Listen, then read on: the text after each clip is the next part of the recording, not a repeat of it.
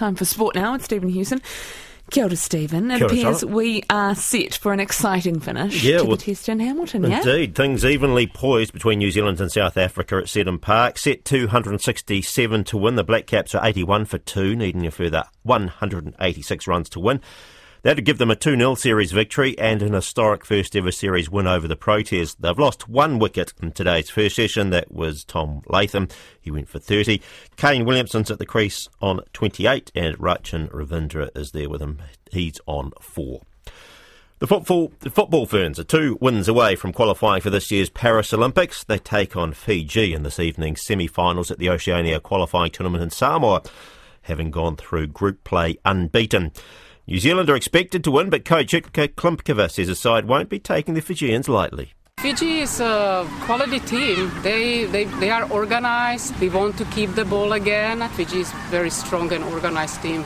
Host Samoa play the Solomon Islands in today's first semi at 1 o'clock, with the football Ferns kicking off their match at 5. The performances of rookie first five AJ Faleafanga have captured the attention of Highlanders coach Clark Dermody as he looks to settle on his first choice side. The Highlanders play the defending champs, the Crusaders, in their final Super Rugby Pacific pre-season game this afternoon in Methven, with the Dunedin-based team fresh off a big win over the Hurricanes. Clark says the Auckland-born Faleafanga, who debuted for the Otago NPC team last year and has played in New Zealand under-20s, was impressive off the bench in last week's win.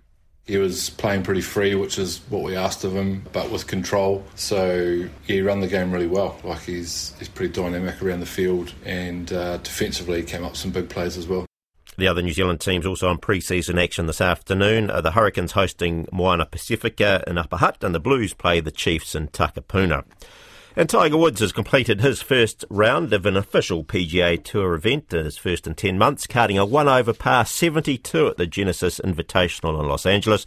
It's his first round since last year's US Masters, and Woods is 8 shots off the lead.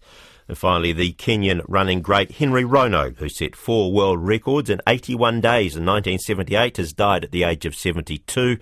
Rono's 5,000-metre record that year bettered the mark of New Zealand's Dick Quacks, which had been set the year before. Koina ngā pūrongo, hakinekina.